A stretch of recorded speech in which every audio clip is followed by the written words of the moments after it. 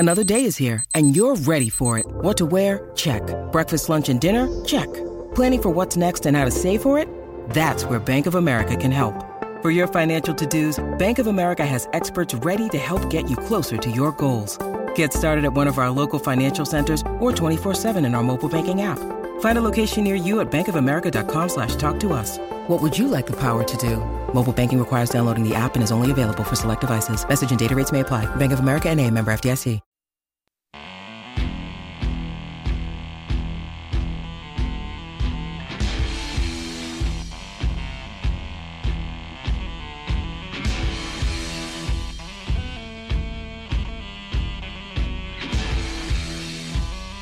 Ladies and gentlemen, boys and girls, welcome back to Basketball Conference, the ACC Football Podcast, season recap postmortem edition. Wow, that's a mouthful.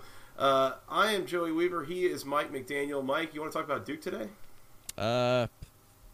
What better time than now to talk about Duke? Does anyone ever want to talk about Duke? Yeah. I mean, whoever wants to talk about Duke, I guess this is the time to do it.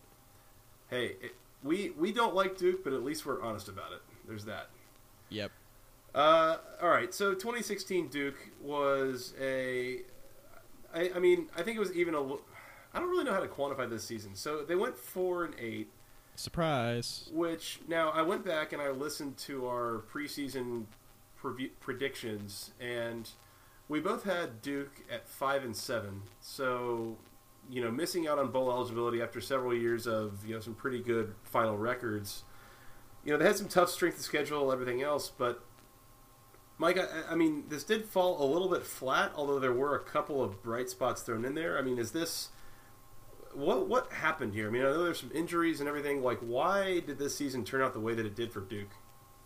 I mean, I don't think the personnel was there. I mean, the team wasn't very good, clearly, by the 4-8 record. I mean, we could end the podcast by saying that, but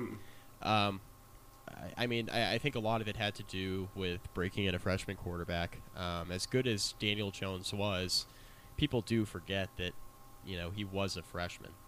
The transition from high school to college football doesn't happen overnight unless you're an elite athlete, an elite quarterback. He only completed about 63% of his passes, 16 touchdowns, 9 interceptions. It was fine, but I think some of it also had to do with just injuries to the offensive line. Injuries to the running backs was a big story all year. They were shuffling running backs. Sean Wilson, Jayla Duncan. It was just a number of different guys taking carries in the backfield there. And I think that's really what plagued Duke. Duke is a play-action pass team, and if you can't establish the run, if you have trouble establishing the run because of your offensive line, this is one of those things that will come back to bite you long term within your schedule, and I think that was the case here for Duke. Talking about injuries, I mean, you can't leave out the Devon Edwards injury back in September, really before the season could really get started. Their best defensive player and honestly a really good returner for Duke as well went out with an injury that ended his season.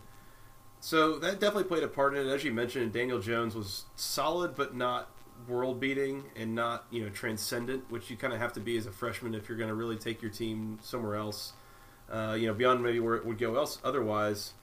I thought that they did suffer a little bit from the strength of schedule, having obviously Louisville thrown in there. They end up beating North Carolina and Notre Dame, which are probably two of the three most talented teams they played all year, which makes no real sense on a lot of levels. And then they lost games against Northwestern and Wake Forest. So there was a little bit of, a little bit of back and forth on kind of what you could expect. Obviously, I would say Notre Dame and North Carolina are the most shocking games of the year for you, Mike. Yeah, definitely, without doubt, especially the one in South Bend. These are two teams that ended up 4-8 on the year with not much to show for them on defense, and that was the case in that ball game there, having it be 38-35. Of course, you're still, relatively small sample size. You're in college football's fourth week of the year at that point in time, but you're starting to get a little bit of a feel of what these teams are, and not having much defense, and not having a ton of offense, quite frankly, throughout the schedule for Duke. having the weird 38-35 win in South Bend. One of the best wins Duke's had, even as bad as Notre Dame was, one of the best wins that Duke has had in a number of years. Maybe ever. Yeah, maybe ever. There's such like dissonance here. Like if I had told you coming into the year, and take Duke out of it, if I had told you coming into the year that there was a team in college football that was going to beat both Notre Dame and North Carolina, what would their final record be? You asked me these questions, and I just no. If you just guess any random team, I mean, you guess like 10-2, right? Mean, I would say, I was gonna say like 9-3, 10-2. I mean, you're going bowling without a doubt. I mean, if you're gonna pick a team's record on the low end, I mean, I would say probably 8-4.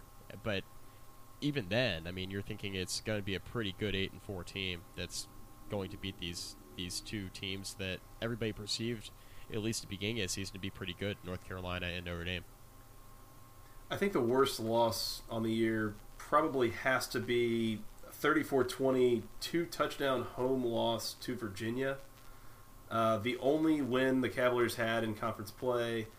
Their only win over a Power 5 team all year. Not a good. I mean, they were a 2-10 finish, and you beat Duke. There's just a lot of very strange outcomes here that don't really like to add up a lot. One of the other games that I thought was really interesting, and I say this myself, and this is going to sound a little funny, but was the Georgia Tech game. Georgia Tech had a huge lead on Duke, and it was just, the game was over. And then Duke kind of came back after halftime, tied it, and I think eventually took a lead, if I'm remembering correctly. And finally, thank God Justin Thomas had the game of his life, because the rest of Georgia Tech, was not enough to beat Duke on that day. So there were several of these things that could have gone either way. I mean, they put a scare into Louisville. They put a bit of a scare into Virginia Tech. They kept some games close. Ultimately, they end up right around, I think, where we were expecting them to be. Real quick, I was at the game right after that Georgia Tech loss that they had against Virginia Tech. That was a home loss there to the Hokies that, while they were competitive in a game where Tech was a top 20 team, that was a game that Duke could have easily won if it weren't for a blocked field goal that was returned for a touchdown by Virginia Tech. The Hokies offense didn't get a whole lot going in that game. Duke's defense, I thought, played really well. That's a game, I think, also that you can equate as a bad loss because you essentially lost the game on a special teams touchdown there. Tech built a pretty good early lead. Duke came storming back and had a shot there to win at the end. But, whenever you lose a game with a special teams score, I think you can constitute that as a bad loss as well, even when you're going up against an opponent that is better. As we look forward to 2017 for Duke, Mike, I don't know that they're going to get a whole lot of rest necessarily from terms of strength of schedule. They add a second Power 5 team to their out-of-conference schedule, which is like the first time that's happened maybe ever under David Cutcliffe. Probably not, but coming into this year, I talked a lot about how it really irritated me that people were so high on Duke. They had come off a 3-year stretch where they had won 27 games. They were averaging 9 wins a year. One of the better teams offensively in the conference throughout that stretch as well, which is pretty hard to believe. Sure, it's just that I felt like it was a little empty. And the reason I say that is because they had 12 out-of-conference games over those 3 years. 11 of them were against teams not in the Power 5. Their only out-of-conference game in those 3 years was Northwestern, and that was their only loss out-of-conference in those 3 years. Right. So basically they were given those, not to mention that their conference rival every year is Wake Forest. And at the time, I mean, Wake Forest has not been good for several years coming into 2016, and so basically they were spotted 14 of those 27 wins. And so that's why I felt like it was a little bit empty. Next year they add not only Northwestern once again, but also Baylor. They get Baylor at home. Baylor obviously in a little bit of turmoil, dealing with all of their difficulties and bringing in Matt Rule. That could be a bye week, It could be. I honestly don't know what to make of them. I don't know what they're going to be under Matt Rule. That felt like a weird hire to me, a weird fit.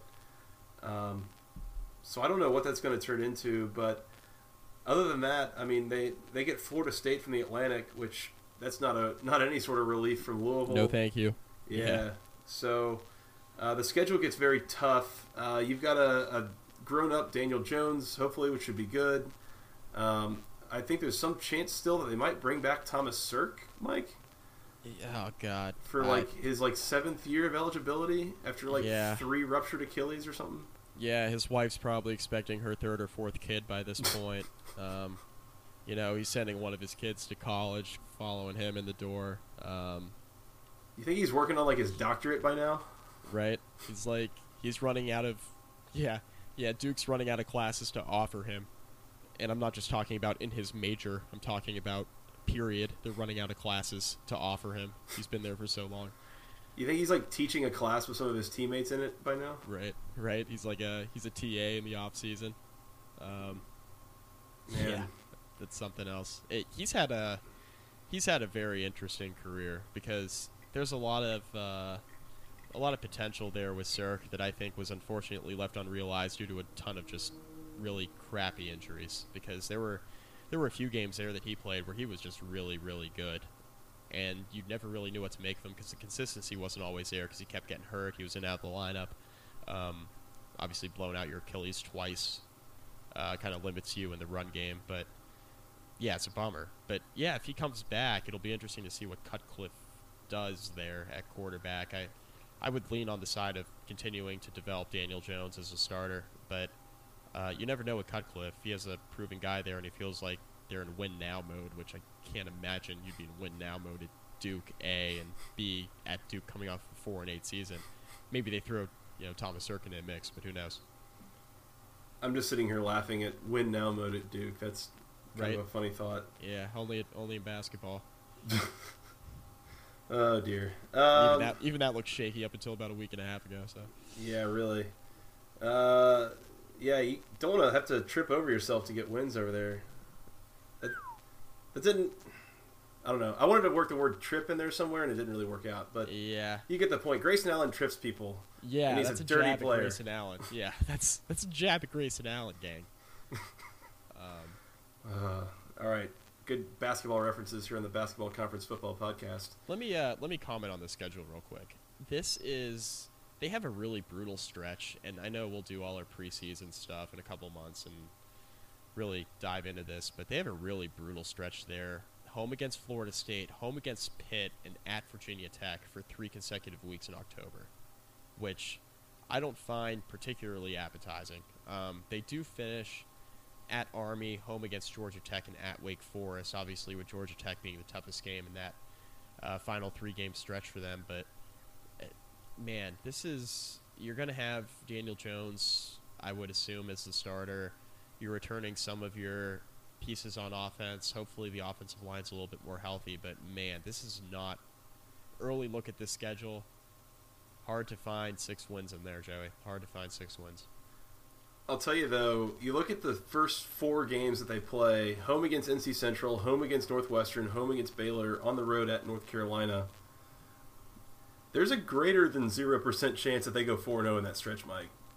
North Carolina's losing a ton, and they might not be good next year. And they are. Baylor might be a mess, and you get them at home. Death penalty, yeah. Mm-hmm. Northwestern is a bit of a, they're only so much of a powerhouse. That's at home.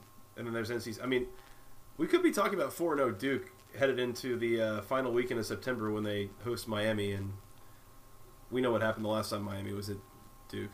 Yeah, that. God, don't remind me. Yeah, I think the referees won that game. We might. Pretty good chance we'll be talking about the 4-game stretch at the beginning of their schedule when we preview their season as perhaps the 4 most important games of the season for Duke if they want to return to a bowl game. That's going to be... I mean, they almost have to go 4-0 in that stretch to make a bowl, in my opinion, given just the rest of their schedule. You got a couple so-called softies in there at Virginia, who you just lost to in 2016, at Army, which, you barely beat Army, and then Wake Forest, which... Wake Forest is an improved team, a 6 or 7 win ceiling team, just like Duke is really at this point. So, and young, yeah, and young, and very young, and well coached, and up and coming, and another solid recruiting class. Yeah, it's not going to be easy for Duke. I could see him getting there, though. I don't. Oh, me too. I don't like that thought, but I could see him getting there. And Cutcliffe's a really good coach too, and I think that's something that you go with the guy who's experienced, who's gotten the most out of his teams. I mean, nobody's going to count Cutcliffe out. He's a really good coach for a reason. Yeah, they just need to get healthy, get Daniel Jones to to mature a little bit and get more comfortable, and I think it can be done. Turn Thomas Sirk into a tight end. Oof. With his it could work. bad Achilles. Oh, God bless you, Thomas Sirk. Hope you're not listening to this. Oof. Okay. Kind of hope you are listening to this, though. 'Cause Yeah. Hit us up on the basketball conference hotline if you want to. We can bring that back for you. Anyways, Mike, anything else on this game? No, on this team? Good. Not a game. Yeah. Duke football is not a game. This is all serious. No. All serious. No fun time. All right, let's get out of here. All right, so like we said, this has been the Duke football recap from 2017. If you guys want to, 2016, gosh, I've been out of the saddle for too long. I'm getting rusty here. It's okay. We can probably replay this in about a year, and the result will be about the same. You think we just do that and see if anybody would notice? What, recycle content? We would never do that. Never. All right. Whatever. If you guys got thoughts on what we did here, what we said, if we messed something up, if we got something right, hit us up. I'm on Twitter. I'm at FDRSJoey. He's at Mike McDaniel ACC. Together, we're at BC Podcast ACC. You could also send us an email to the longest email address known to man, basketballconferencepodcast@gmail.com. And, Mike, before you tell me that I nailed it, I heard that you nailed it on the Notre Dame podcast. Well done. I did. I nailed it. All right, you guys can find us on SoundCloud, on iTunes, on Google Play, and let us know what you think. Subscribe and rate and review and do all those cool things. But until the next time, for Mr. Mike McDaniel, I'm Joey Weaver. Go ACC.